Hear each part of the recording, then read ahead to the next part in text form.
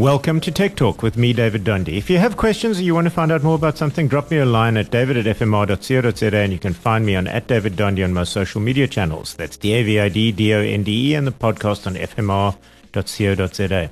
Artificial intelligence is looming ever closer. It has all the markings of another industrial revolution at this point.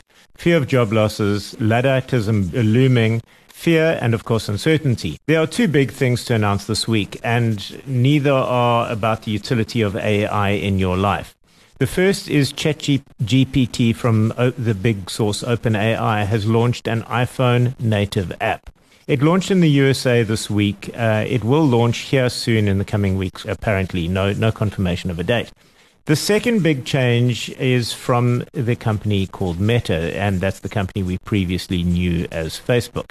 Now, let me explain a bit of environmental background.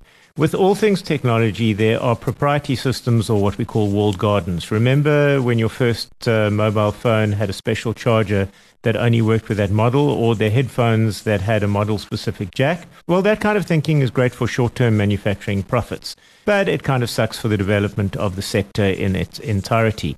Well, Microsoft's AI and OpenAI are what we call walled gardens. Meta, however, may have broken our world as we know it. They released their code into the wild, free for use after a short vetting process. Now, Meta's system is called Llama, LLAMA, which stands for Large Language Meta AI. Now, this should be fine, but the inevitable has already happened. One of those vetted users posted the source code onto an open platform, a coders platform, setting it free, so to speak. And the other issue is how powerful it actually is.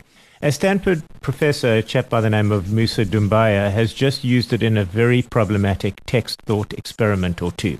The one was, how do I dispose of a body without being caught?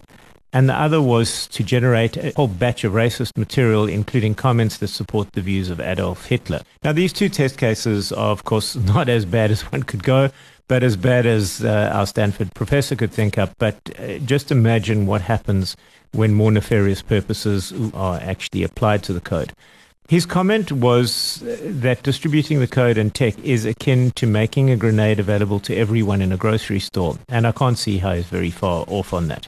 Stanford, as a university, promptly and rightly removed the use of this open AI system from the internet, and it's now only behind a locked wall. But of course, the system that they based it on is out there and available. Essentially, this is the code that lets you build your own AI system for use or misuse. Your universe just tilted a little bit. The genie is out of the bottle. And that's it for this week. If you've got questions, you want to find out more about something, or you want to comment on this or anything else, david@fmr.co.za, and you can find me on @DavidDundee on those social media channels. That's DavidDonde, and the podcast on fmr.co.za.